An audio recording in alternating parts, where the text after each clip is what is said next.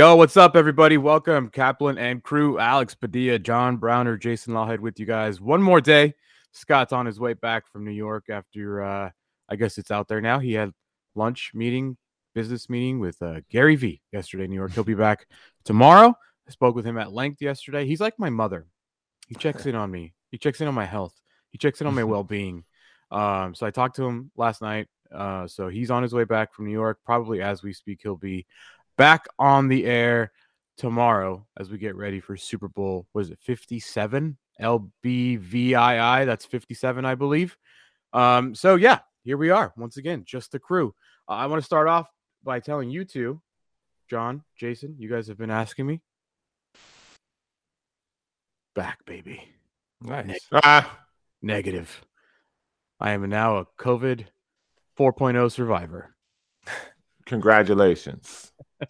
The amount of energy not seeing that second stripe on that test yesterday that was instilled in me after, I just felt like a new man. I feel like a new person. I still sound a little sick, still have like a little bit here and there, but like when you don't see that second line pop up after 15 minutes, you're like, oh, I'm going out. And that's exactly what I did. I went outside. I walked around. I went to a store. I was like, get me out of here. Get me out of my house, man. It was nice. Felt like Andy Dufresne throwing out that poop tunnel right after Shawshank, man. It felt great. Hope is a good thing. Hope can kill a man, Jason. But I am glad to be back. Are these Shawshank Redemption callbacks? Yes. Okay. Yeah. Are you not? Never seen it? You never seen it? I mean, the main character's a black guy, so you can't use your excuse. Let me be very clear about what I'm about to tell y'all about me. I don't watch jail movies. Okay. Don't do it. What are your movie rules? Can we start for a second? Hold on. Let's just, before we get into whatever. Don't see the appeal in them. Don't. As a black man, no jail movies for me. I'm good. Okay, I'll pass. So there's not a black character, main character. You're not watching. That's correct. You know that rule already. It has to. Never saw American History X. No, I do. I don't do jail movies. No. Stir Crazy with Richard Pryor and Gene Wilder. One of the greatest prison movies in the history of prison movies. I love Richard Pryor. No. You got to watch that one. The Longest Yard.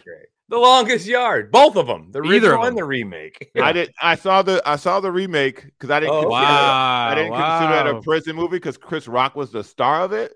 Because it's a comedy. So Stir Crazy.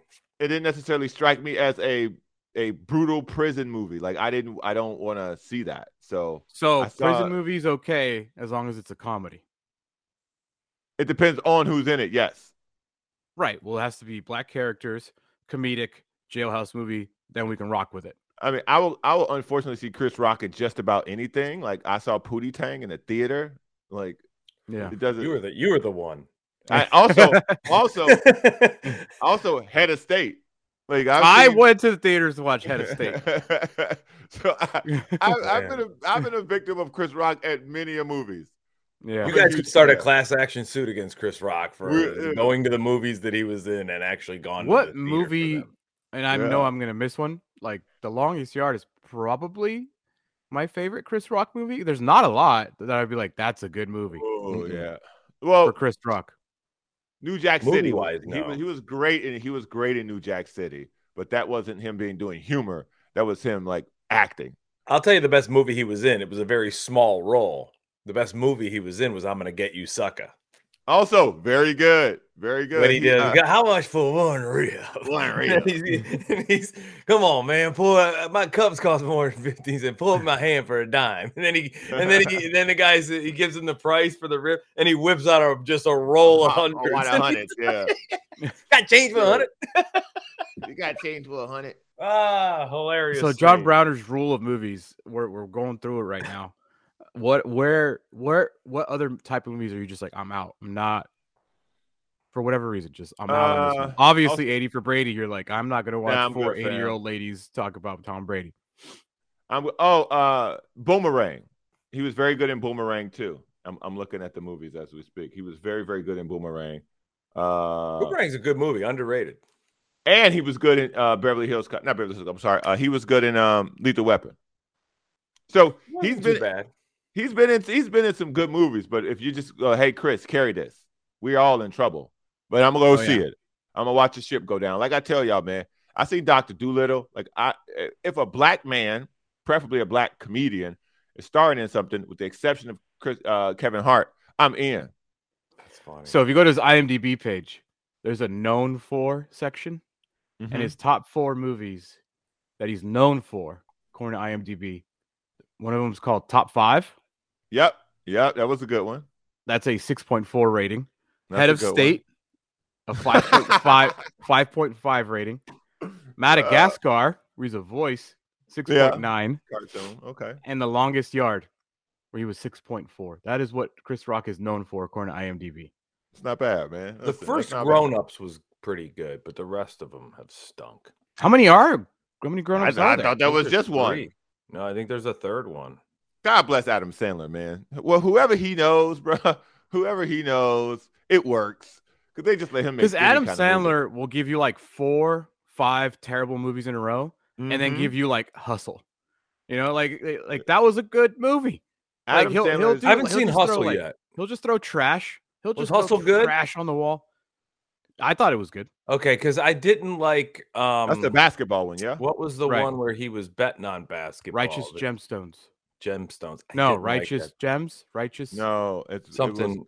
Uncut Gems. Uncut Gems. That was just a noisy, movie. Staticky movie. I didn't care for it. A movie where I was watching in theaters and I couldn't make, and it took me to this day. I don't think I still figured out if I think it's a great movie or an awful movie. Like I'm still not sure. Uncut Gems. Yeah. Listen, his best movie, and I don't care what anyone says. In my opinion, Spanglish. Loved it. It's a good movie, but it's not his best movie. I mean, Wedding Singer is his best movie. No, Happy Gilmore would be his best movie. See, there's only one right there. It's Wedding Singer and Happy Gilmore. Yeah. See what's happening here? Spanglish. Although, if you really want a definition of what an Adam Sandler movie should be, it's Billy Madison. True. Like that is, if I think of Adam Sandler movies, or I give you one more. I give you one more before you finish. Big Daddy. Big Daddy was good, but yeah. And I love that he also got his recurring theme was, what A-list actress in that moment of time and hot do I want to make out with to be the star of my movie? Like if you look at all the posters of all his movies, it's like Jennifer Aniston, it's Drew Barrymore back 51st Dates, like even Billy Madison, it was like Pete Sampras's wife back then, who was like super hot. Happy Gilmore, he had Julie Bowen, who came out to be like Modern Family, super famous actress after. Like that dude is just like, I'm gonna make out with like, the hottest blonde chick I can. He also, and just go with it. He had Brooklyn Decker, I think was her name. Yep. So Grown Ups, he was married to freaking Selma Hayek. Yeah. But he also dated her in Spanglish. No, that's a different. That was Paz something. Paz Vega. Look at us with our Adam Sandler. No, I know for a fact it's not Salma Hayek in Spanglish. No, it's Paz Vega is her name. Let me see. Let me do my own research. She had she only had like a 2 or 3 year run of like some movies. I'm telling you, it's Paz Vega.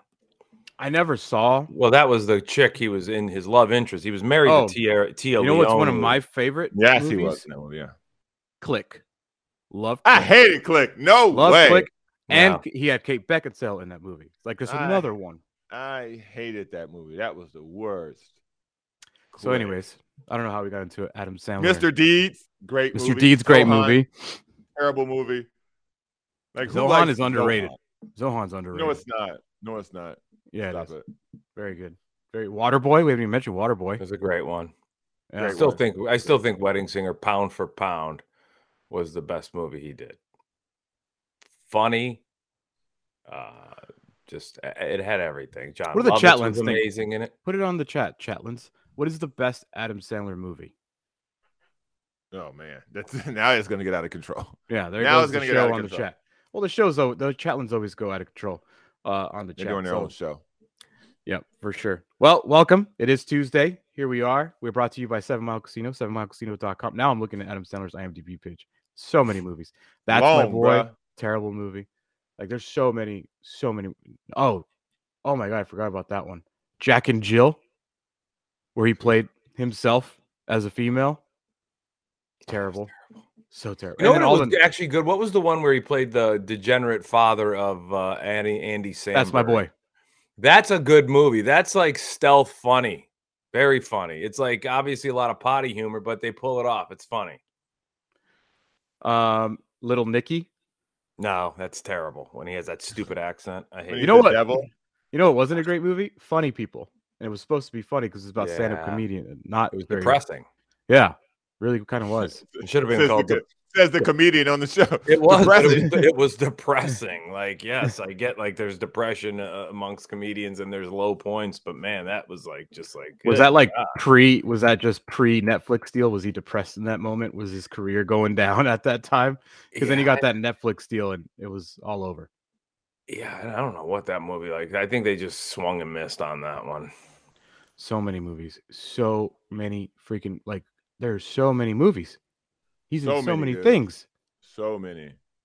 And then he like, spawned the careers of how many dudes that are all in the same movies. Well, So listen, many. Rob Schneider. The best thing that could happen to you is be friends with him. Yeah.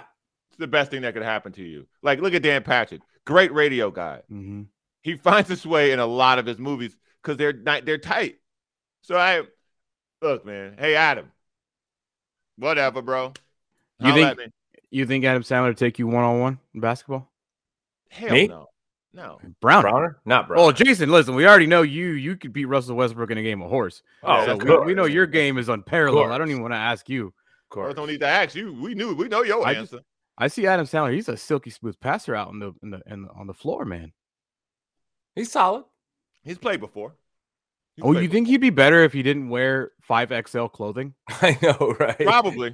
Right? It would help his speed. Yeah, I feel like it hinders his mobility wearing He- parachute shorts and giant He shirts. dresses like the final scene in Pulp Fiction when after the clothes are bloody and John Travolta and Samuel L. Jackson get in those stupid outfits because they had to get rid of the clothes after cleaning the car. That's how he dresses. He dresses every day like Travolta in the final scene of Pulp Fiction. There he has a new movie coming out, which I won't watch. Murder Mystery 2, I think, on Netflix. With Jennifer Aniston, yeah. Yeah, I didn't watch the first one. I did watch Knives Out and What'd you think? Glass Onion. I liked both. I thought they were both good. Very Was good. he in Knives Out? No, it's just like it was another murder mystery Knives Out movie. was great. And then the second one, the sequel, Glass what was it Onion. called? Yeah, it was pretty good. I didn't hate it. It wasn't as good as Knives Out, but Yeah, I didn't hate it. very good. Netflix, a lot of stuff on there. Browner, did you watch You People yet? No, I'm waiting. I'm waiting for all the energy to die down. That was another so I can thing watch is- it fairly. what was the movie Sandler and Rock kind of did like a You People where he was like The week of. Yeah, that was Yeah. bad. Man, that was bad.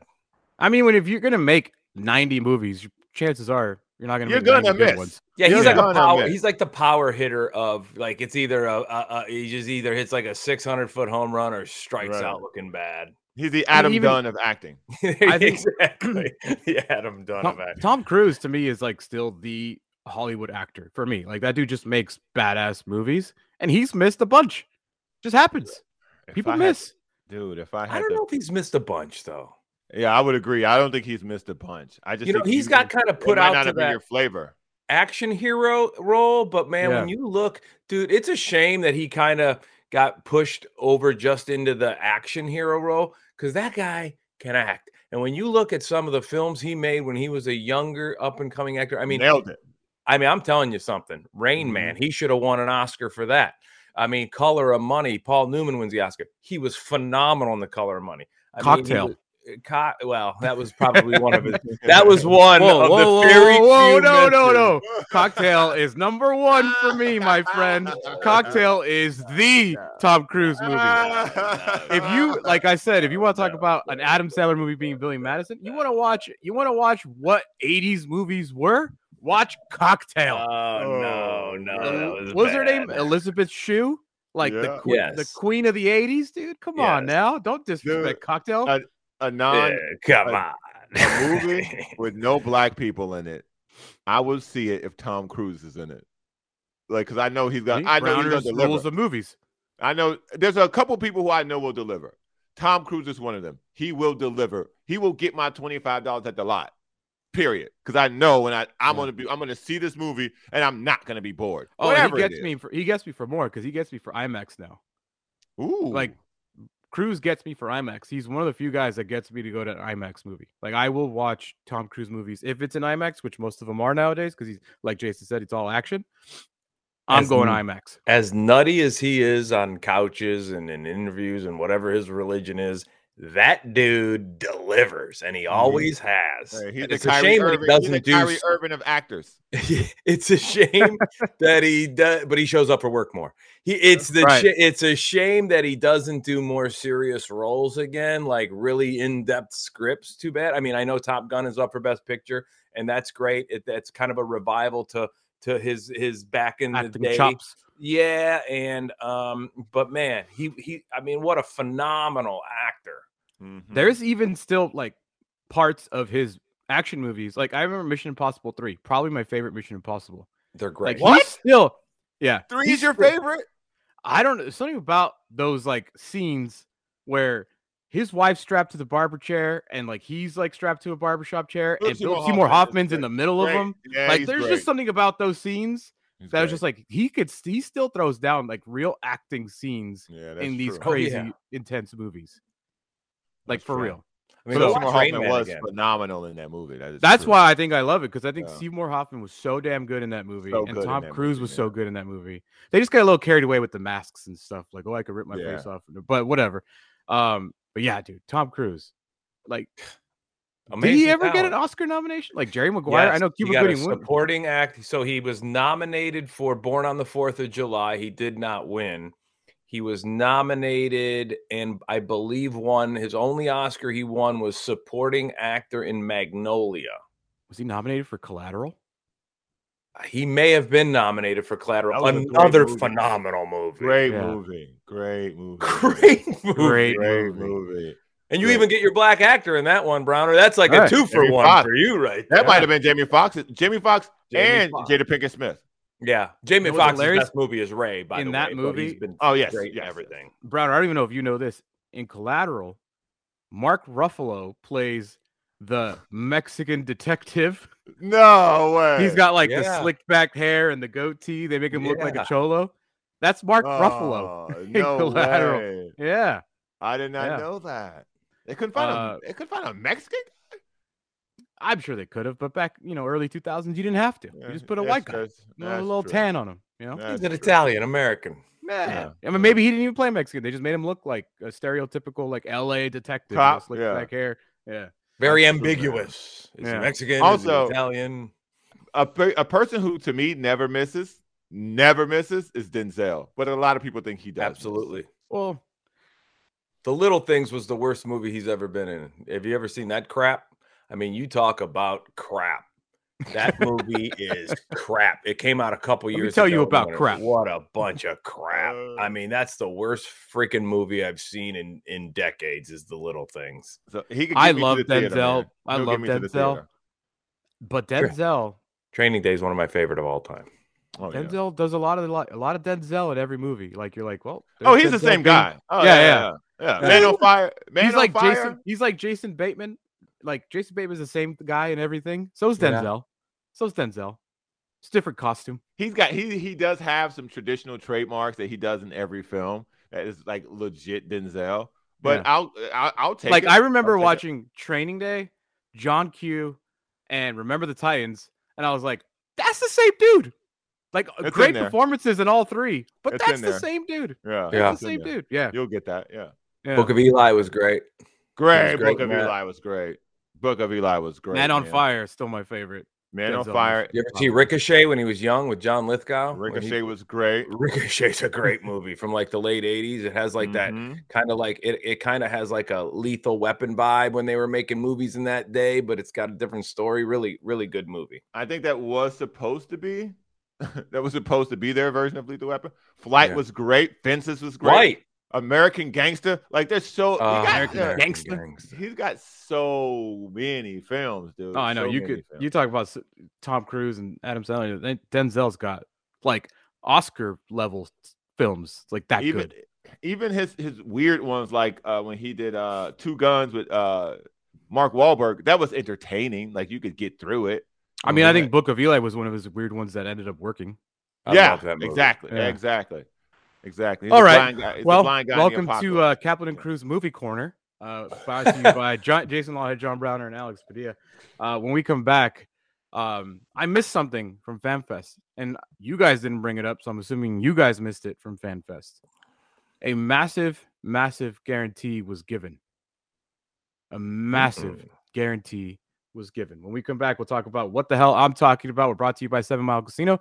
7milecasino.com, just minutes away from downtown San Diego. Go check them out now with a full Sammy's restaurant and bar, espresso martinis, all your favorite Sammy's menu items ready to go for you at 7 Mile Casino. Remember, if you have any problems, call 1-800-GAMBLER. We'll be right back. I'll tell you what guarantee was given at FanFest that we have not talked about yet.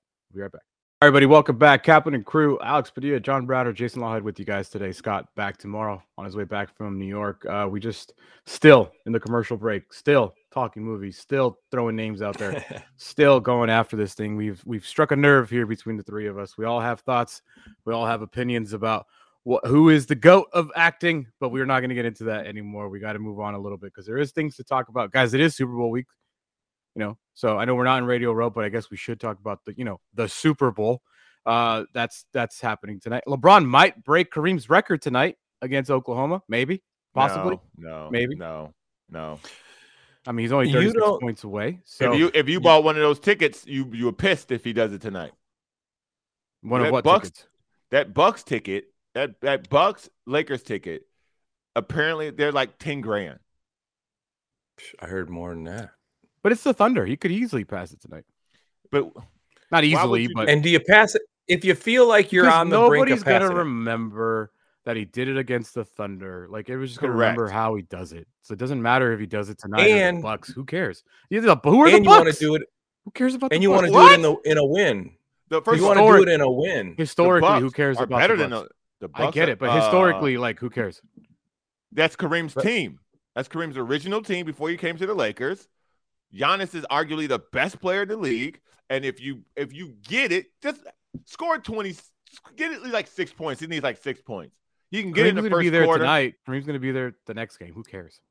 Because it's the team. It's the original team. And trust me, it's LeBron. He will manipulate. He knows. Yeah, he knows. He's going to milk it. He's going to. But if you got the chance to break it tonight because you're off to a great start and you feel like you're going to win this game, don't you want to break it in a win? Because what if you get worked off the court and it's the 6th point or the 8th point early in the game, and then the game stops for a while, and all that stuff, but then the game goes on and the Bucks wipe you off the court later on? I feel like if you got the chance to win it in a win or break it in a win tonight, then do that, because then the next game can just be all of the pomp and circumstance before the game. If you get beat, who cares? It's kind of an evening of celebration because it's the day after or the game after.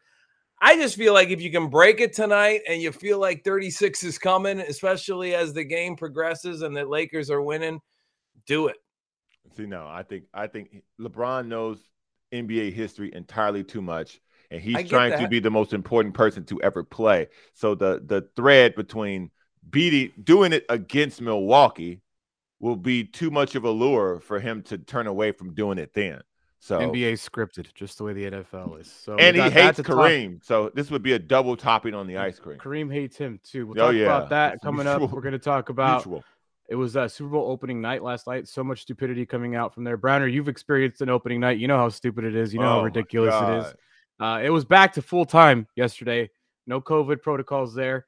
I have a very interesting survey that came out today about how Americans care about the Super Bowl. Tom Brady, big time Tom Brady news coming from the broadcasting side of his career. I don't know if you guys caught up with that. The future of John Browner's favorite Charger, Keenan Allen, he looks like he might be on his way out. Sean Payton got caught up by the media, basically telling Russell Wilson, whatever you did last year, that ain't going to happen here no more. And if we have time, I would like to get to the Trent Dilfer soundbite that I wanted to get to yesterday, but we'll see if we can get there. But I want to start off with what I talked about in the previous segment because we missed it on Saturday. Well, we didn't talk about it yesterday. I mean, from the Padres Fan Fest. How important is this? Not important, but should we talk about it? Yes, we should. because listen, I guess Browner said it right yesterday. Like, what can Fernando Tatis do to piss off this fan base if Nothing. what he did last year didn't do it already? Right? That was basically what you said. There ain't nothing Fernando Tatis can do that's going to make this fan base hate him or turn on him. But what can he do to get everybody back on his side is to be a model citizen, hit 300, hit 30 home runs, hit 100 RBIs, be just the superstar that he was. And did you guys see his guarantee on Saturday? Yeah. I didn't see it until this morning. I completely missed it. I don't know where. I don't know how I missed it. I completely missed it. They were doing a Q&A. It was Manny Machado, Juan Soto, Xander Bogaerts, Fernando Tatis, all on the stage at Park at the Park. They were being asked questions by the fan base. Don Orsillo was emceeing. A fan asked them, if you guys make it to the World Series, who would you like to play against the World Series? So now we're just going to fast forward all the way to the World Series because we're getting there if you're the Padres. And now that's the questions being asked. Who do you want to play in the World Series? Here's what Tatis said. Who you guys want us to face? Yankees? It doesn't matter because we're still going to win it all.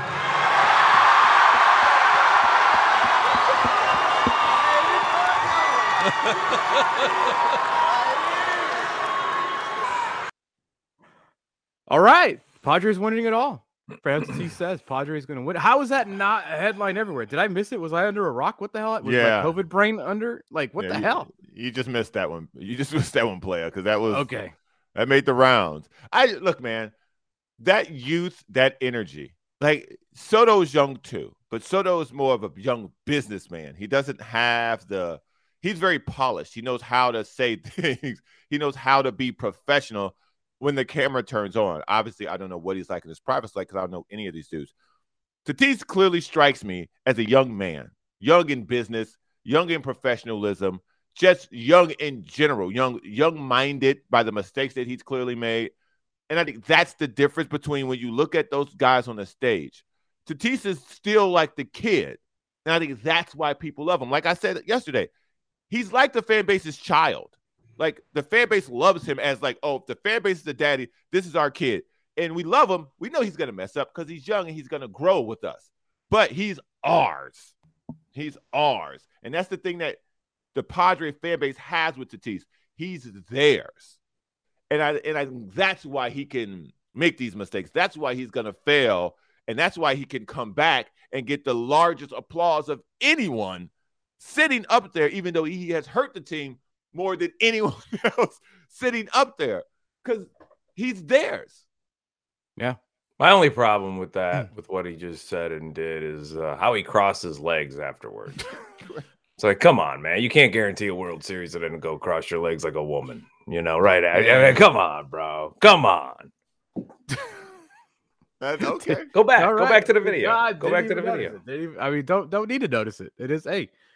Guys cross their legs like that all the time too. I see. I'm not saying they don't. I'm saying I don't say. I'm not saying they don't. I'm not saying I never have. But don't guarantee a World Series and then throw the leg over like that. So, like, is there a? Maybe that's how confident he is. He's so confident in his talent level. He can cross his legs all the way over, like that woman in what's that movie? Indecent Exposure. Basic Instinct. Yes, Basic Instinct. He can cross his legs like that. Back to the movies again. Here we go. Back to the movies. You guys have any problem with the guarantee of a World Series title coming from a kid who has not played in a year and wasn't there last year? What if he just said, I don't know, man. We'll see how it goes. Like, then we move on.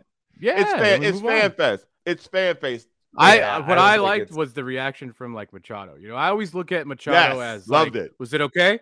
Is it okay to say that? Okay, we're good. Like, you know, that's the way I look at Manny Machado. Like, every time Tatis says something, I kind of look at Machado like, do we like that? Are we jibing with what he just said? Okay, cool. Like, you know, because Soto didn't look particularly comfortable with it. Xander just laughed, but Machado was all in on the statement. I'm like, all right, let's go win this thing. That is the expectation here. I mean, let's be real, right? Yes, that's the expectation here from top of the organization to the fans. The organization, everybody expects a World Series title. That is the expectation here. I mean, at least getting there, that's the bare minimum, right? And kind of to touch on what Browner said about him already, he's the perfect guy to kind of just say that and have it not be something that's like going to be this like, oh, look what he said. And then we're going to revisit this statement month after month after month as the year goes on. I think he's the perfect personality for everything he's been through. Had a Machado said that, as Browner said, had a Soto said that, then maybe the lens grows a little bit. Maybe you're like, whoa, what is this? These guys guaranteeing a World Series title? I think this was more of just a young guy having fun with a fan base, and I think Browner hit on it perfectly. He's like the kid for this franchise's fan base. This will not be bulletin board material. I'll put it like that. This is not something where people are going to be, no one in the Dodger organization is like, hey, put that up in a locker room somewhere. No one in the Giants organization like that is going to help them anyway. Put that up in a locker room somewhere. Like, guys are just going to take that as a fan fest comment. I mean, you would have been able to get something like that from the Dodgers if they wouldn't have charged you just for guys to speak into a microphone. So that must be hard. You might see that replayed again if the Yankees and the Padres do get on a collision course, or the Padres get on a collision course with anybody for a World Series title in October. Correct. You may see that, run through, but I don't think it's gonna hinder any. I don't think you're gonna really see it again. Isn't it funny how fan bases work? Because nobody has a problem with it because it was your guy that said it. But if like Freddie Freeman said it at their fan fest, we would have talked about it and hated it and be like, look at the cockiness coming from them. They still don't respect you. They still, even though you beat them in the playoffs last year, they still don't look at you. You're still a little brother. But the fact that's the who. Right. Yes. Right.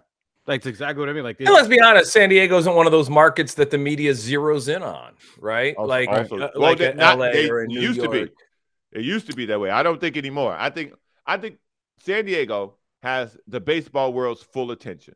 And I don't think that could have been said any time before then. This year going forward, I think San Diego will have the baseball world's attention. They're now in the same conversation with the Dodgers and the Yankees and the Cardinals and the Braves and the Phillies. They're in that ballpark now where if you're going to talk about best teams in baseball, the Padres are involved in that. If you're going to talk about headline makers, the Padres are involved in that. Like the last, I think it's 3 off seasons, they've made news. Well, this is the biggest difference of ever is if you look at World Series odds, look what the Padres are. Look at it. There you go. They're 4th. Oh, so I forgot the Astros. Yeah, like they're in the discussion. I mean, obviously the Braves and the Dodgers had disappointing playoff results, but if you look at the National League side right now, don't forget about the Phillies. I mean, don't forget about the entire NL East, basically. Right. Mets. Except the Marlins. And then you look at, with the Dodgers. The Dodgers are still going to be a very good team. We could talk all we want about how they don't have this, they don't have that. They didn't get anybody, but they still are going to be a very good team. They still have like 2 MVPs on their team. They still have a stellar pitching staff. So, but you play them a lot less this year. You don't play them 19 times because you play everybody now. Then that's going to be really interesting to see. I read an article, very Browner. I don't know where your glasses are, but beep bop.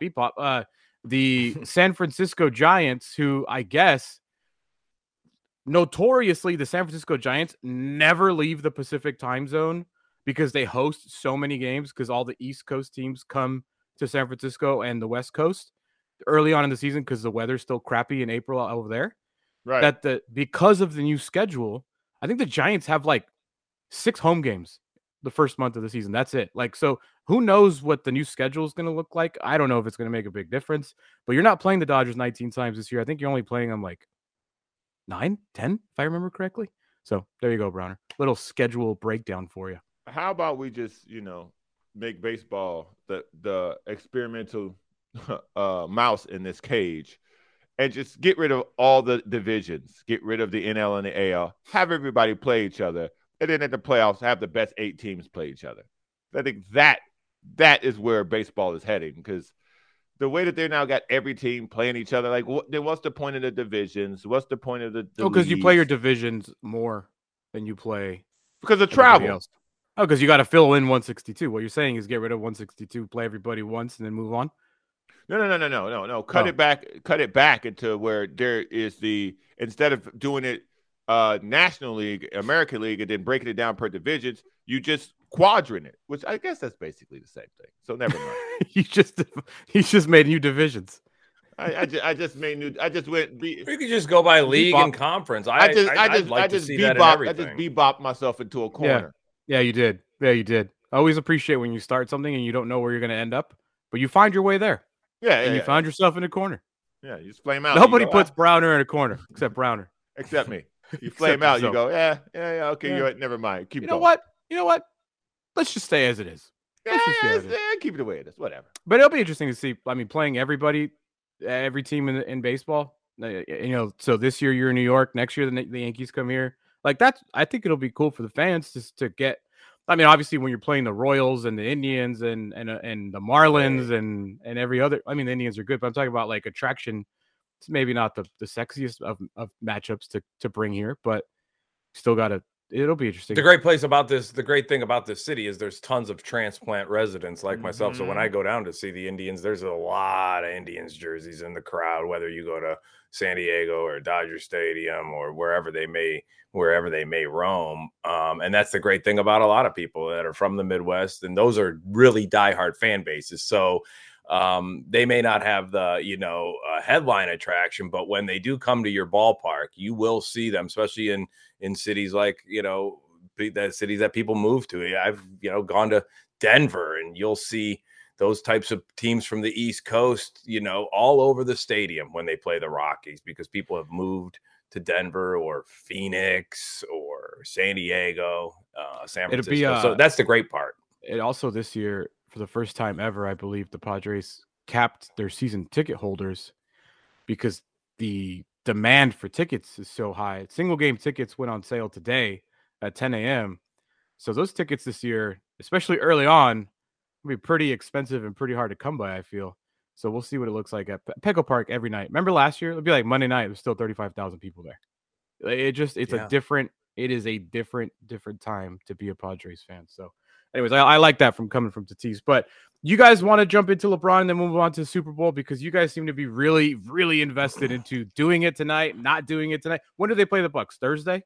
Is that the next game after today? Tonight's TNT, I'm assuming. Or is Thursday TNT? No, both of them are TNT because they don't. Charles Barkley is just going to throw out like all night for the next two times he has to work because he hates the Lakers. Oh my goodness, he does. He does hate the Lakers. I think that this is a Thursday thing, but I would be. Correction. I'll be shocked if he got it tonight. I'd be shocked because LeBron knows the history of the NBA. Your boy Michael Wilbon caught up with LeBron James yesterday, and they talked about Kyrie. We'll get to the Kyrie stuff, I guess, but he asked him like, "Hey, you're about to break this record, man. If you could pick away a shot, a spot. I know you can't pick a defender because you got certain opponents, but what does it look like when you put it through the basket to pass Kareem? I know what I don't want it to be. What? A free throw. That's good. Yeah, because he can't make them. Yeah, well, it won't be. That's what it won't be. Won't be a free throw. What was Michael Jordan's career free throw percentage? Was he good? I don't remember. Was he like? It was low. Yeah, 80s. I think he hovered around 80. Low 80s. Because for as great as LeBron is, my man, It's bad. So bad.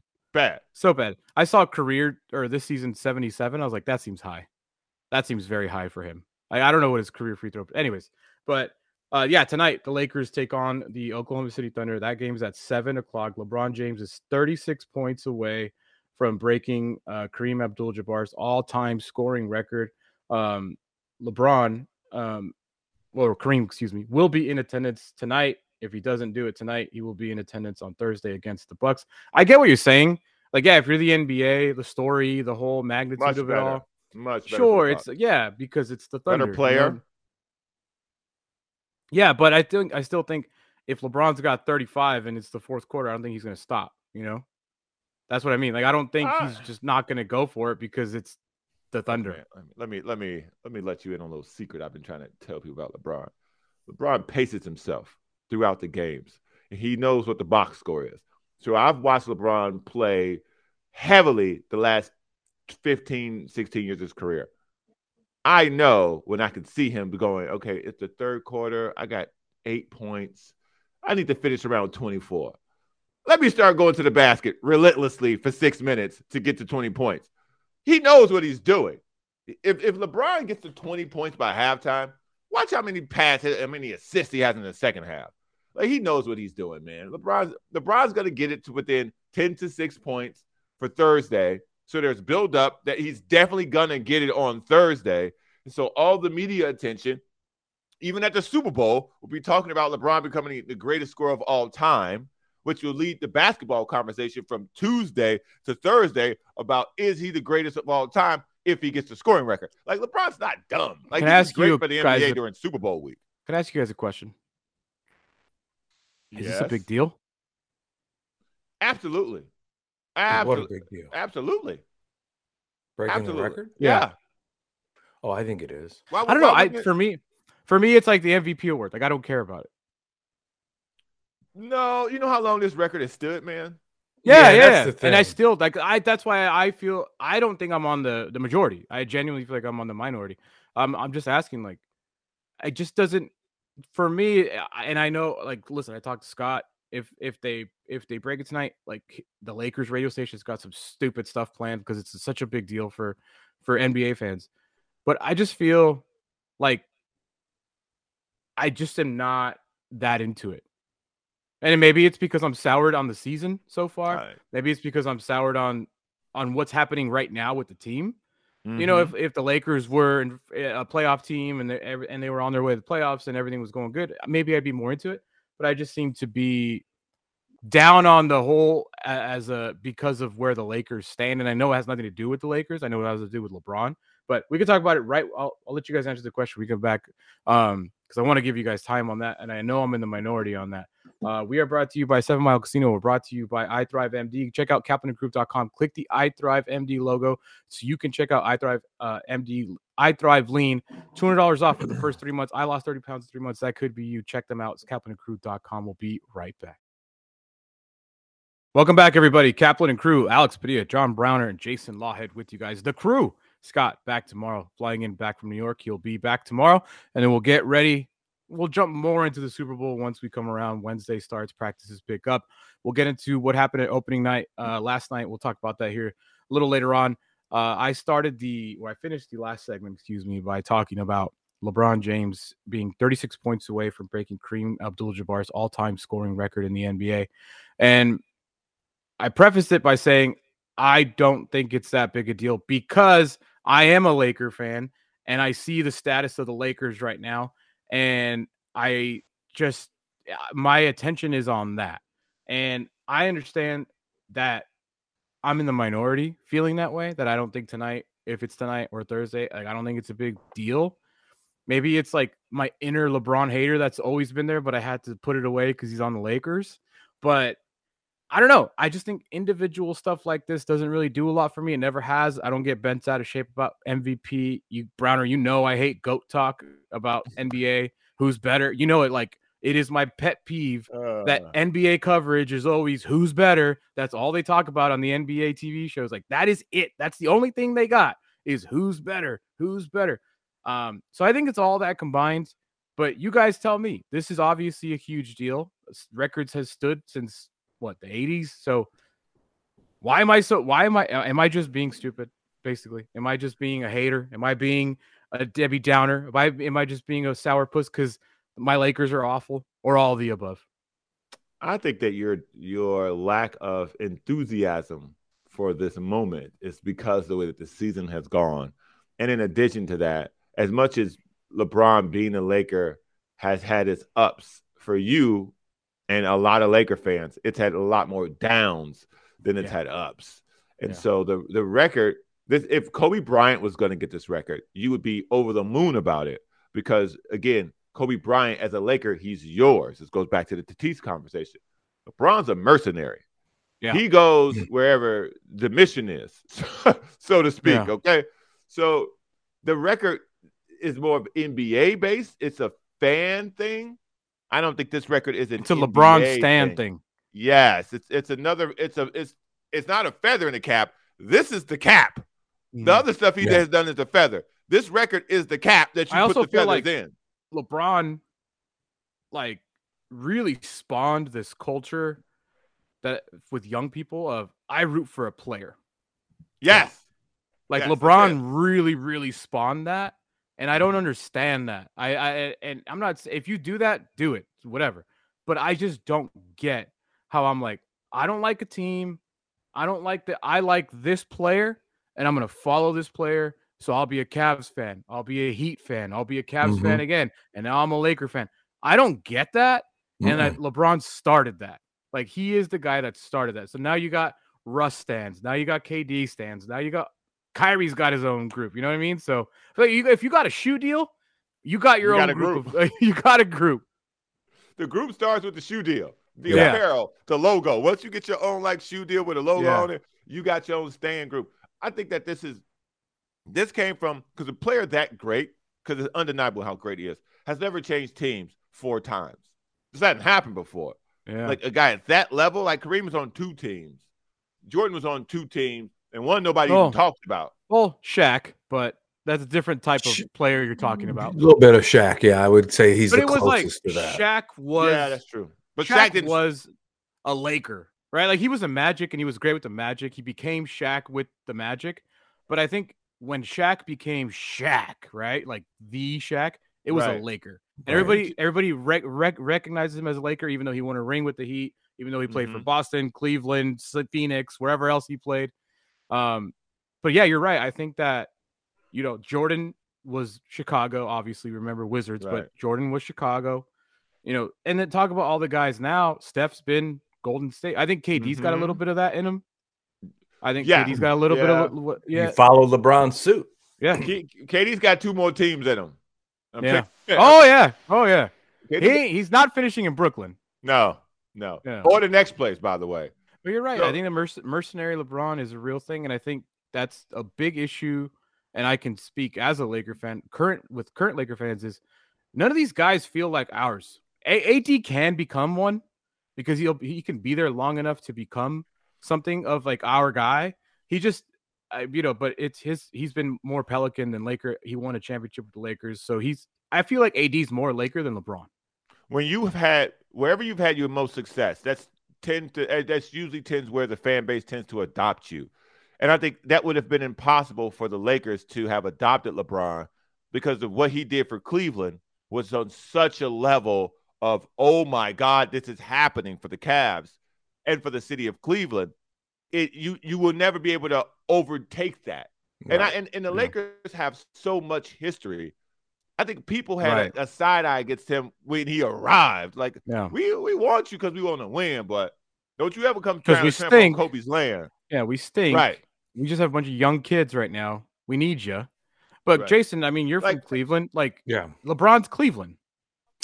Yeah, and I think that even when, you know, he had his success in Miami, they had already won a title with Dwayne Wade, who he went to play with. Without LeBron James, Cleveland never gets anywhere close, right? Whereas Miami already been there, done that. And yes, he brought them ultimate success again.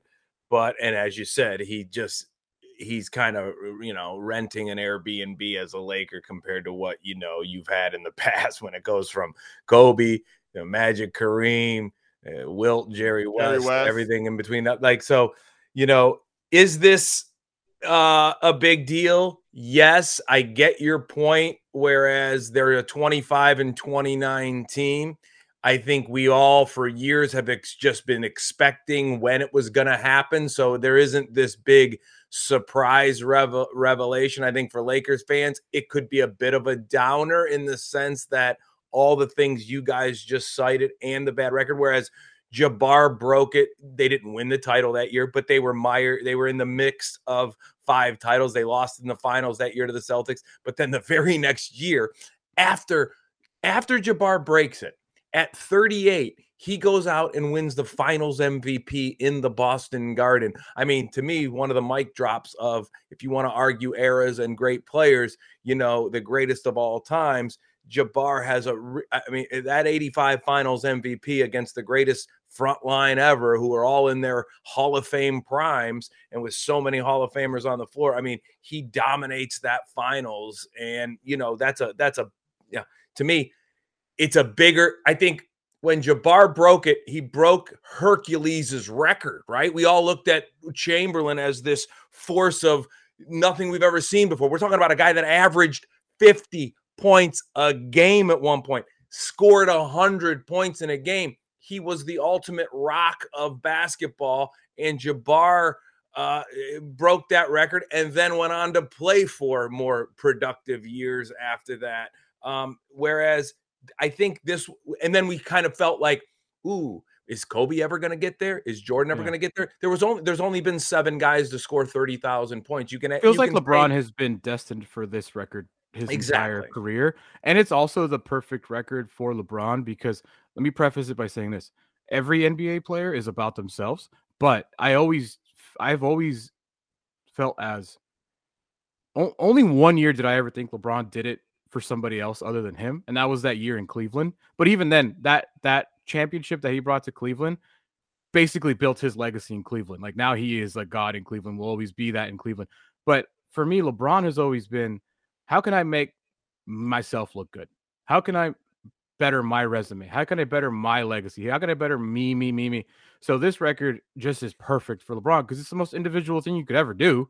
It'd be score the most points in NBA history. Who did it? LeBron James. And that's an interesting perspective because Jabbar, as dominant of a scorer he was through his years in Milwaukee and his early years in LA, he really did take a back seat to he decided, guess what? I'm not going to be the guy. I'm going to let the offense run through Magic. Guys like Worthy's going to get touches. He's going to get his points. Cooper, all these guys. And I'll be there. Scott. Yeah, and I'll be there to go throw it inside to me when we need to go get 2 all the time. And I'll go up and drag these young centers that were, the center era came in as Jabbar got older. He still held his own with these young studs. And so there's a lot to be said about Jabbar. And I know their relationship is, terrible, but terrible. Well, Kareem doesn't have good relations with anybody. No, he never did. I mean, he's always been in a kind of a different kind of breed. But I mean, there's a reason why, like, does he even have a statue in front of his state? Yeah, he does. Crypto? He does. This is the problem that I have with people. I was just there. I didn't even see it. Yeah, he's got the sky hook. The sky hook. Okay. Oh, okay. Magic's got pushing the ball and throwing the ball up the court. Yeah. The problem that I have with people's perception of Kareem is Kareem rose to prominence in the hardest time outside of slavery that it was for a black athlete.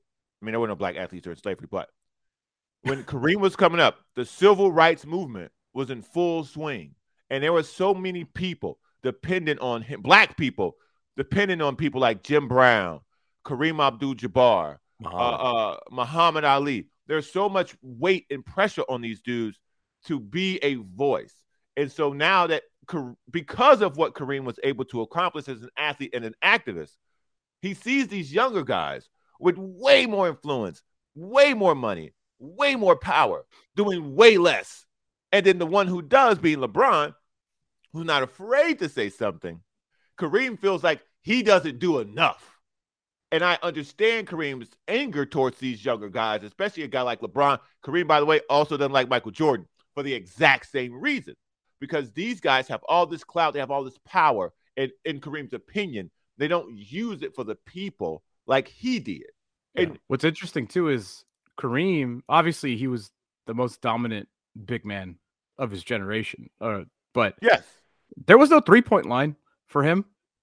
He wouldn't have shot no threes anyway. No, he wouldn't have. But still, like, that's, he did it all around the paint, around the box. They did it 2 totally different ways. LeBron is not a premier 3-point shooter by any means, but he's made, I have to look it up, but thousands of 2,000 or so, 3,000, 3,000 maybe, close to 3,000 3 points. I mean, Kareem is really crazy when you think about Kareem's career. Like, if you look at how the game was in Milwaukee and how the game was in his final years with Showtime, it's a different game. It's a completely different game.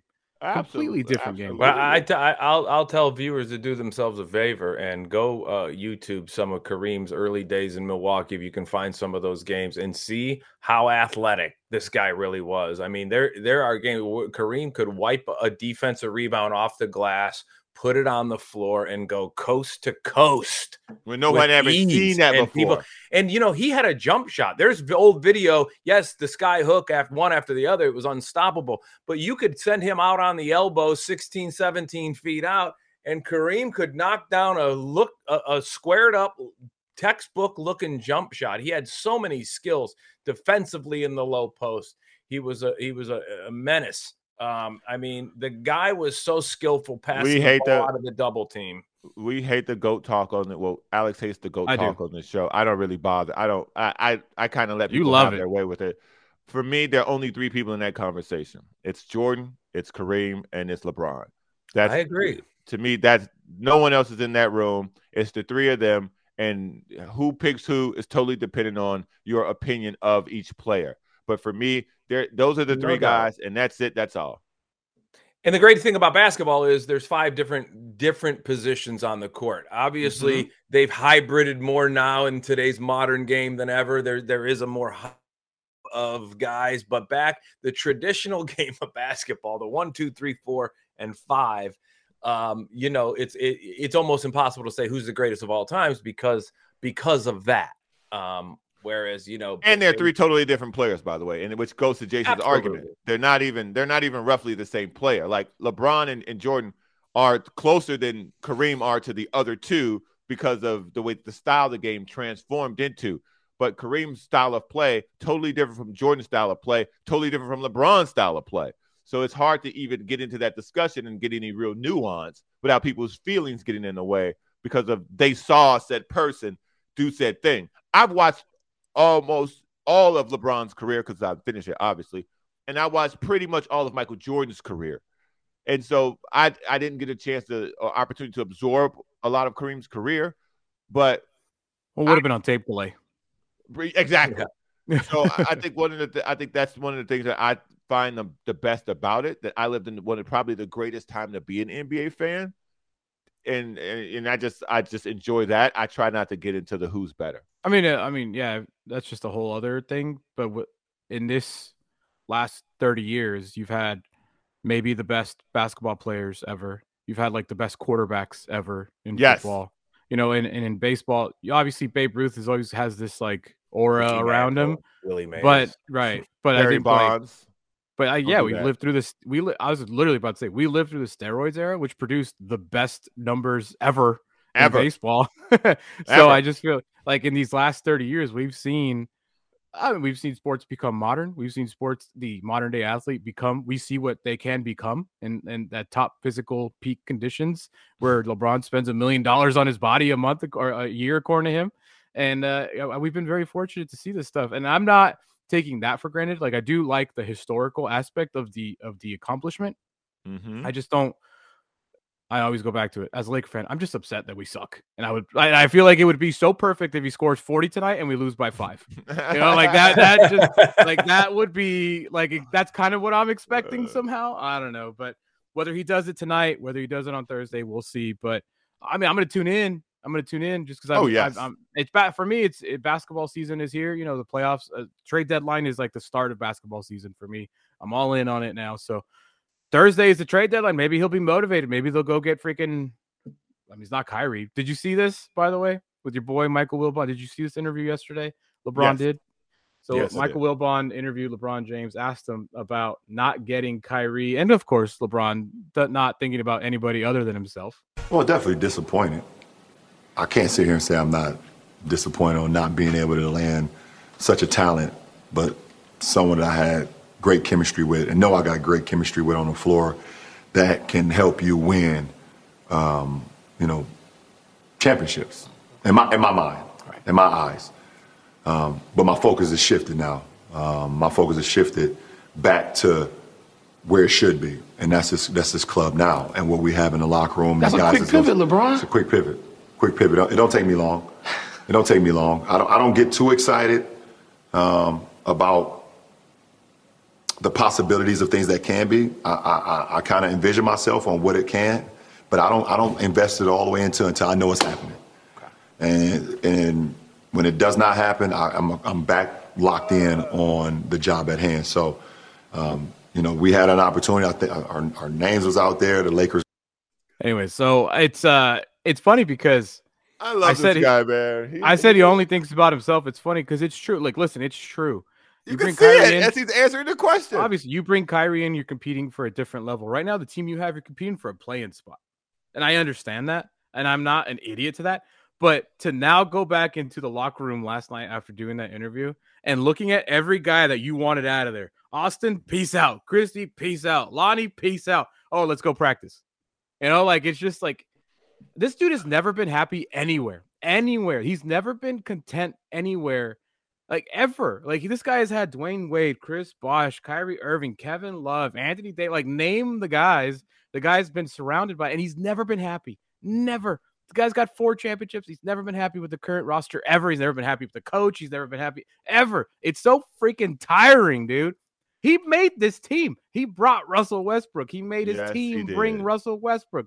You got Anthony Davis. It worked. And guess what? You weren't happy. Let's tear this roster apart. Let's get rid of this coach. Let's go bring my guys in and let's go try it my way. Yeah. And he's still not happy. That's what's so frustrating about this dude.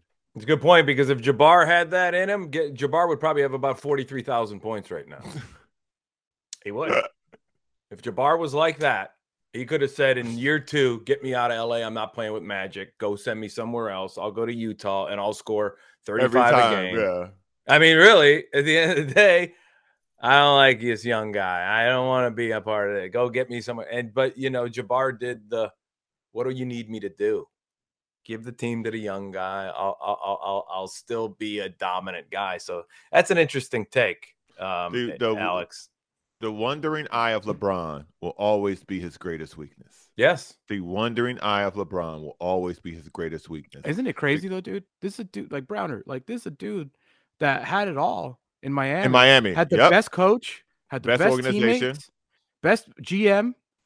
He was the king of Miami in South Beach, and he was like, not good enough. I can tell you right now from people who I know who have played in the league. He literally didn't want Pat Riley to tell him no. Right. The structure that Miami had created is what he frowned upon and what he did not want. He wanted to do it his way with zero guilt and or blame. And when Pat Riley would tell him no, when he tried to get Eric Spoelstra fired, Pat Riley told him no. Like, there were multiple times where LeBron was told no by Pat Riley personally, and also about the people around LeBron. Taking a separate bus to games with his crew, or having his crew on the button. Pat Riley said you're traveling with the team and you're not bringing any hanger-ons. That all those things that Pat Riley knows builds better culture for teams. LeBron and the business side of LeBron did not want that to be interfered with, and Pat Riley don't play that, and that's what led to them. And being the Lakers separate. do, and the Lakers do. We'll talk more about that. Whorehouse. Okay, we'll talk more about that. Probably not, but the whorehouse part. We'll talk more about other things when we come back. This is Kaplan and Crew, KaplanandCrew.com. Welcome back, everybody. Kaplan and Crew. Alex Padilla, John Browner, Jason Lawhead with you guys. Just the crew today. Scott back tomorrow, and coming back from New York. Boys, it is Super Bowl week. Are you you guys have your Super Bowl plans ready to go Sunday? I just got a text asking me what I'm doing for Super Bowl. I'm like, oh, I don't know. I still don't know. I'll be in Seattle. Okay. Jason? Yeah, you know, I think I'll be going up to a good buddy of mine's house in Temecula. He's having a Super Bowl party. Yeah, he's having a Super Bowl. You going to Toby's house? Shout out, Toby. Shout out, Toby. Toby checked in on me all the time during COVID, too. Shout out, Toby. Actually, I got a buddy. Almost called him Kobe. Almost. Buddy who's a New York guy. He's actually was a writer and producer on the King of Queens for the whole series run, and he eventually, you know, he's got that kind of money to retire, and he bought a house in Temecula. So we get together and smoke some cigars once in a while, and he still dabbles and stand up a little bit here and there. And so yeah, he invited me over, and I'm actually doing Reno this weekend. So I'm doing Reno Thursday, Friday, Saturday. I get on a plane Sunday morning. I land here at 10:30 in the morning. God willing that Southwest's computers don't crash or anything like that. Oh boy! And I'll be on time, and then I'll shoot over there and enjoy some cigars, a couple of beers, and get home. Nice, dude. Let me ask y'all a question. Ask y'all a question. Would you ever host a Super Bowl party? Because I would never. I was just talking to my wife about that, and I told her the last thing I want to do is be hosting because I have to watch the game. You know, like if I was not doing this, if I went to a 9 to 5 on Monday, I wouldn't care about hosting. Then I wouldn't have to be locked into the game. I could watch whatever I want. I'm not like Scott. I don't go back and rewatch things. Like I ain't got time for that. I'm not gonna go back and rewatch the Super Bowl. You know, like I need to sit down. I need to watch it. I'm not gonna be getting up from the grill to I'm cooking. I'm doing this. No, not doing it. Not doing it. I would host. And I've been a proponent of this for a long time. First off, I would need a bigger place, but I believe, and I just think that the Super Bowl, if they're going to take the 2 weeks off, why aren't we playing this thing on Saturday night? Oh my God! Why aren't we playing this thing on Saturday night like normal people? 13 days off is enough. Get it on prime time, 5 p.m. Pacific time, Saturday night. Yeah. Let everybody sleep in and clean their house and do everything they got to do on Sunday and not have to worry about calling off work or taking off work or whatever. Like that way, the people on the East Coast, you know, Sunday night, the game's ending for them at 9:30, 10 o'clock at night. Come on. Dude, the college football national championship is on a Monday night. Stupid. It's dumb. It's dumb. Monday night.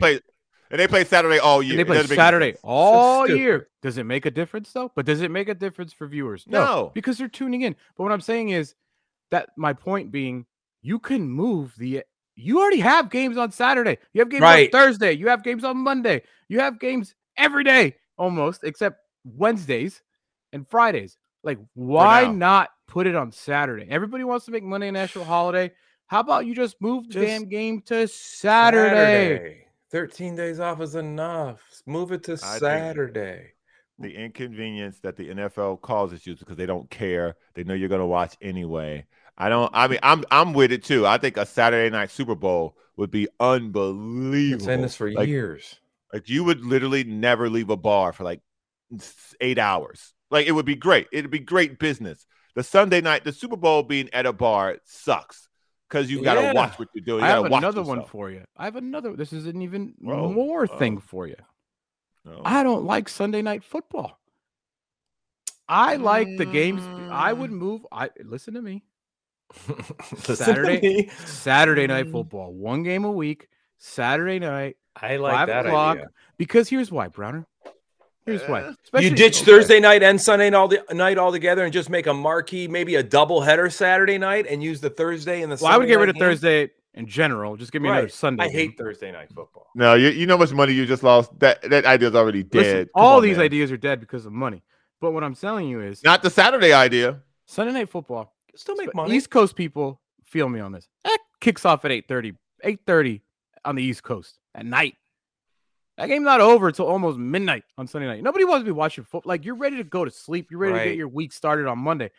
You're done with football. Done with football on the Pacific Coast at 4:30, and you're done with it at 7:30 on Sunday. Like, that's beautiful. Like, after 7 hours of commercial-free football in the red zone, I'm good. Yeah, I'm good. I don't like that hour gap that I have to wait. I don't want to watch pregame. I don't want to do that. I don't. And that NBC pregame's awful. And then I gotta listen to Carrie Underwood, and I don't want to do that. You know what'd be dope? Give me one Saturday night prime time game. Get me warmed up to wake up Sunday, and let's go 7 hours commercial-free football, Browner. I'm telling you, man. that is. I love it. And then you're already Saturday night football, dude. Honestly, what's gonna do better? Like, okay. You're going up against the SEC. Who cares?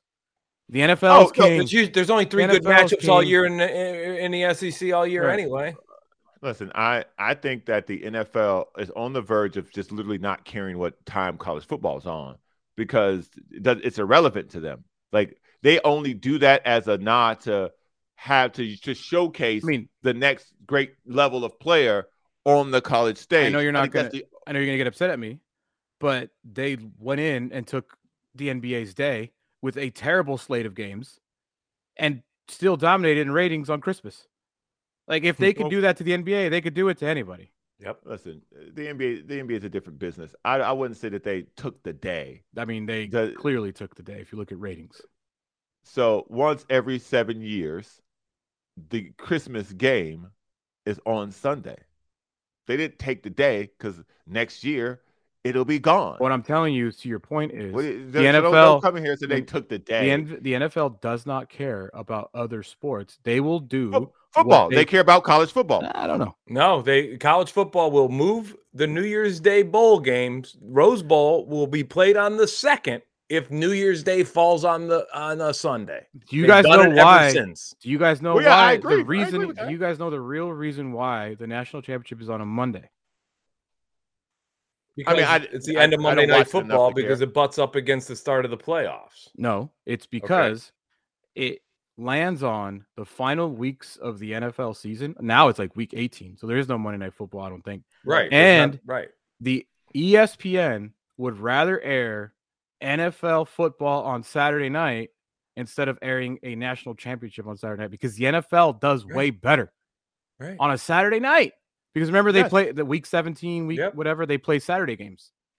Listen, 16, 17, and 18, yeah. And then they play the first round of wild card games on Saturdays. First 2 weeks. College football is too saturated. It's all over. There's too many teams. It's all over the place. Right. So, and there's only per week, there's not that many good matchups. No, there's not. Maybe 2. Yeah. Maybe 2. Like there's maybe 2. When you look at the top 25 at that stage of the season, towards the end of the season, or there isn't even at this point, there's like people already know who the good teams are. The most interest and college football is going to change because they're going to 12-team playoffs. So who the hell knows what the schedule is going to look like at that point? The most interest there is in college football is the Saturday after Thanksgiving because even if your team isn't playing for something, it's rivalry week. So if you're a graduate or if you're invested, or even if you're an Oregon State fan, you're playing Oregon. Ohio State's playing Michigan. Auburn's playing Alabama.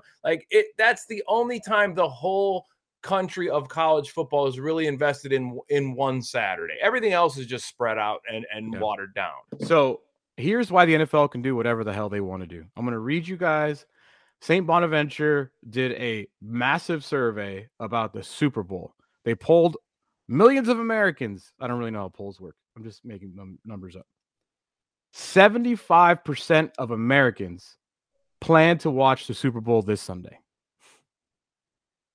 75% of Americans plan to watch Super Bowl 57 on Sunday. 53% say the game is an important part of their life. 29% of Americans consider the Super Bowl to be a national holiday. Yeah, that's a lot of freaking people. 30% of Americans consider the Super Bowl to be a national holiday. 82. Listen, go ahead. There are only a couple of things in this country we don't pay taxes on. Football teams don't pay. Our professional sports teams don't pay taxes, and our churches don't pay taxes because those are the 2 things in our social society that we've accepted that we need that shouldn't be taxed. Outside of that, everything else is taxed. Yeah. Like, think about it. Let me read you guys, everything else. Let me read you guys some more numbers. 82% of Americans say they're looking forward to the new commercials. 80% say they enjoy the halftime show. And 78% of Americans say they love the game and never miss it. Oh, this 78% of correspondents. Super Bowl? Yeah. Oh, yeah. I mean, the Super Bowl is easy the Super Bowl is unavoidable. It's literally unavoidable. It's everywhere. They've baked in now this halftime thing that's for everybody. So even if you don't find yourself that locked into quote unquote football, it's an event. And as a country, we love events. And then you put another event at a well-known thing in the middle of it. Like here's what's funny though. Everything. Here's what's funny about it. Because to your point, 49% of people polled said the game is the most interesting part of the broadcast. 21% consider the halftime program as the highlight, and 20% of people tune in for commercials. And for those 20%, you guys are sick people. You need help. I know. You need help. You need help. You need a lot of help. By the way, I tweeted yesterday. There's like this Pop Chips thing commercial with Bryan Cranston and Aaron Paul. I forget his name. Jesse from Breaking Bad. Right. The commercial's already out. It's a great commercial. Why do they do this? Why are commercials out already? Why am I able to see a Super Bowl commercial right now on Tuesday? Why? I don't get it. Can an advertiser please contact me and let me know the reasoning behind it? Like, aren't you paying $50 million for 60 seconds so everybody could be around a TV with 7-layer bean dip watching your freaking commercial. Well, they sold out of commercials quick too, by the way. They probably are hitting the consumer early, and guess what? There'll be one that they didn't show you, backing it up. There'll be like a follow-up commercial to that commercial. They do that sometimes. Jason, every experience, a new one on Sunday. Every experienced Super Bowl watcher knows that after halftime, you get repeats. Right.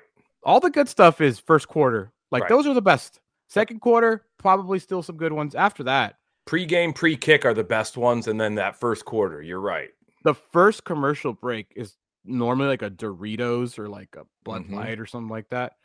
This year, by the way, 0 crypto commercials. Well, they don't have any money to freaking spend. I wonder if the NFL like purposely was like after the whole debacle with FTX and Larry David and Tom Brady last year. They're like, yeah, we're not doing crypto anymore. Yeah, this is a bad look. It is a bad look. So that is a Super Bowl survey according to St. Bonaventure. I thought that was crazy. 75% of Americans plan to watch Super Bowl. 75%. The other 25% are in prison. Well, solitary confinement. Since I've started caring about Super Bowl, I've missed one. I was in high school, and it was when the Bucks the Bucks beat the Raiders 2000 in San Diego. I missed that one. Wow. Because I had a shift and I couldn't get out of it. I was just working and I couldn't get out of it. And my job at the time did not have a TV. That was the only Super Bowl I've ever missed. I don't think I've ever missed one. Ever since I can remember watching them. The first one I remember watching was the Pittsburgh Steelers' 3rd Super Bowl as a little boy when they beat the Cowboys. And Jackie Smith dropped the ball in the end zone. And then I remember the first 2 Super Bowls I remember were the 3rd and 4th Steelers titles. I missed the first half of the Eagles beating the Patriots, the Philly special one. That was Minnesota, right? I think that's when Justin Timberlake was at halftime.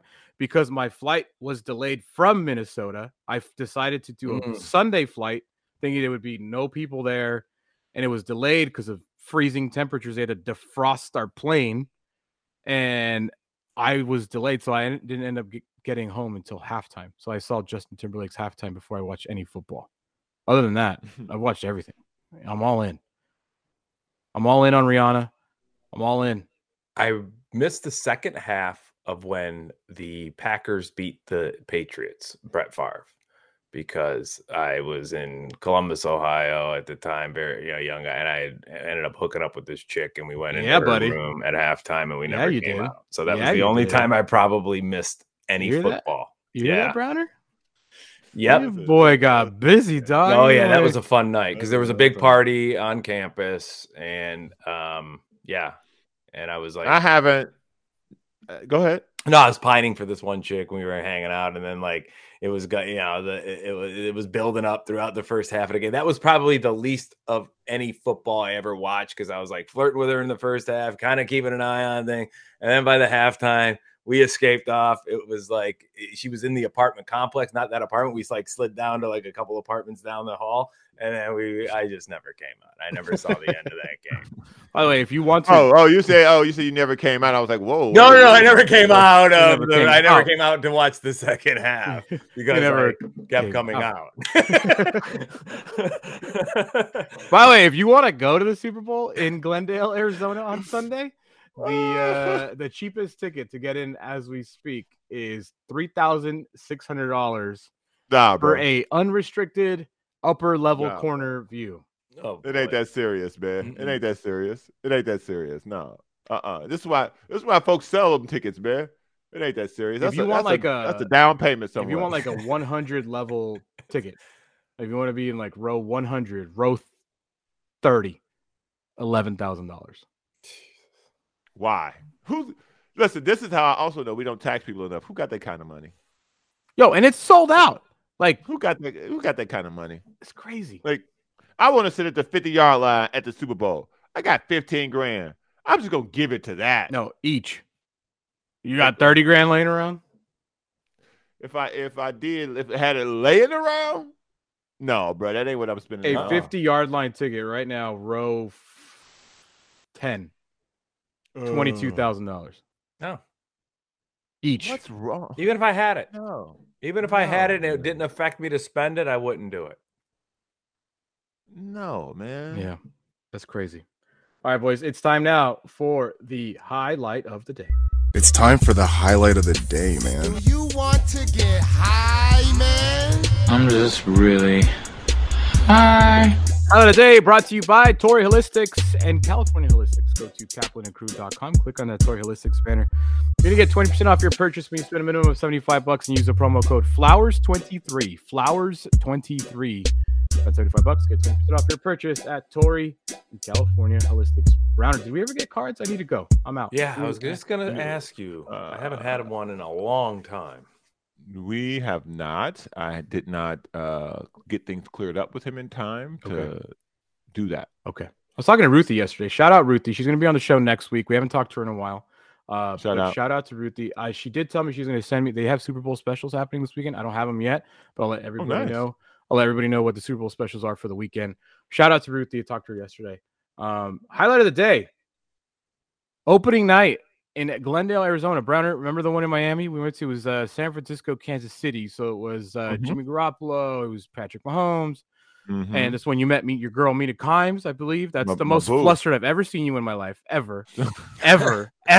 I didn't even know you had that in you. I don't even, brother, do people know the story? This real quick. Do people know the story? I don't know the story. No. So Browner has a mad thing for Mina Kimes. ESPN's personality, Mina Kimes. I like smart women. So opening night was at the Miami Marlins baseball stadium in Little Havana. We walked in there and we walked directly to the field. The first person we see, or Browner sees, is Mina Kimes. Browner, though, to his credit, did not even think about it. Goes directly up to her and goes, "Yo, can I take a picture?" That's all he says. That's all he says. "Yo, can I take a picture?" And I'm just standing there. I'm like, all right, that was aggressive. And and she goes like, "Oh, like, yeah, sure. What's your name?" Like, she initiated the conversation because this fool was just so flustered that she was like, "Hey, calm down. What's your name?" "Hi, I'm Mina. I'm Browner. Nice to meet you.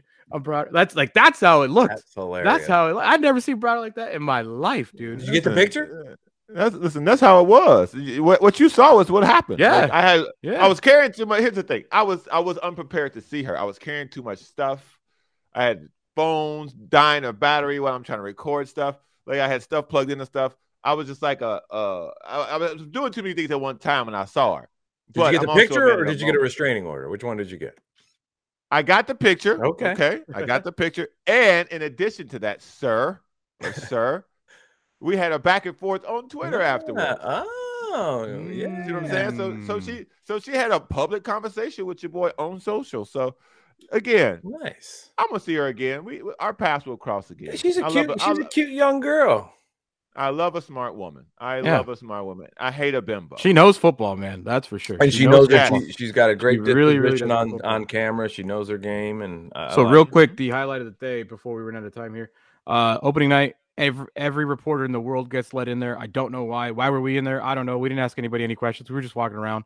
But somebody went up to Nick Sirianni and asked him this. Must-win game. Yeah. A reporter asked Nick Sirianni, "Is the Super Bowl a must-win game?" And here's the thing, by the way, when you're trying to get a question in that type of setting, like you have to push through people. It's very difficult. And for this dummy to get his chance and for that to be his question, they should have thrown him out immediately. Talk more about that when we come back. Kaplan and Crew brought to you by 7 Mile Casinos, kaplanandcrew.com. We'll be right back. Yeah, we're talking here. Yes, what an idiot is correct. Is this a must-win game? Yes, fucktard. What do you think? I mean... Oh my god. But that's it. We're done, guys. That's it. Any final words? No, thanks for having me for these next 2 days or last 2 days. And if you need me for anything before the week's out, I won't be able to do it because I'm going to Reno. When are you going to Reno? I leave tomorrow night, but shows don't start till Thursday. But I'm going to take a later flight tomorrow in the evening, get in, check in, and then have shows Thursday, Friday, Saturday, and then back out Sunday morning. Where do you stay in Reno? At the Silver Legacy Casino and Resort. I'm setting you up, man. You might get some unwanted people visiting you. Yeah, you never know. No, I've actually built a nice little fan base there in Reno since the times I've gone. So, like, are you prepared for? Come out and are you prepared for snow on Saturday in Reno? Yeah. Is it gonna get it? That's what the weather says. Yeah, I figured it was going to be nice and cold there, but I don't leave the hotel unless it's like nice weather, and then I'll go walk around. So the nice thing is they got great rooms. There's not a place I sleep better on the road than Reno. I love the Silver Legacy. Really nice. They remodeled all the rooms within the last couple years during COVID. Great showers, great amenities. They got some great diners and restaurants that I get comp meals to. Shows are always great. So, yeah. Ichiban, Japanese steakhouse. I tell you, the diner. What is it called? The cafe. What's the cafe? Cafe Central. That place is amazing. They've got they have an Asian menu, and all their cooks are Asian. Like when you go to a place and you're like, man, like it's just a regular cafe, but you're like, the Mexican food's great. There just must be all Mexicans back there cooking. Well, they're all Asians there cooking in Reno. Nice. And the Asian menu, they have the pho, all of the pad thai, all the different things that they have is phenomenal. So I cannot wait to go there, and I will just pho up almost every dinner. Is that how you say it? Pho? Pho. I will have pho. They have all different kinds of versions of it, and it's always great. Their breakfasts are amazing there. And yeah, one of the nights will, treat myself to maybe a nice steak at the Ruth's Chris. But I love going to that casino. It's got a great sports book. So I go in there, I'll make a few little prop bets for the Super Bowl. And then, because there's 7:30 shows, I can go down to the sports book and watch a lot of East Coast NBA games. And when I'm there for a whole weekend, I can get up early at 9 a.m. if I'm in there during college football or pro football and watch football down there and on multiple screens. So it's great. I love it. Nice. Well, hey, if you're in Reno or if you want something to do, go check Jason out. Are you at the Silver Lake? Is that where you're it's the Laugh Factory inside the Silver Legacy Hotel. Yeah. It's right in the main area of all the casinos there. It's attached to the Circus and the El Dorado. It's all one big, they call it the city. It's a three buildings, 3 casinos all attached to one. Well, if you're around, if you want to go check it out, stay in your seat. Jason will be there. Always a pleasure, guys. Thanks, Jason. Thanks, Brian. We'll talk to you back tomorrow. Peace.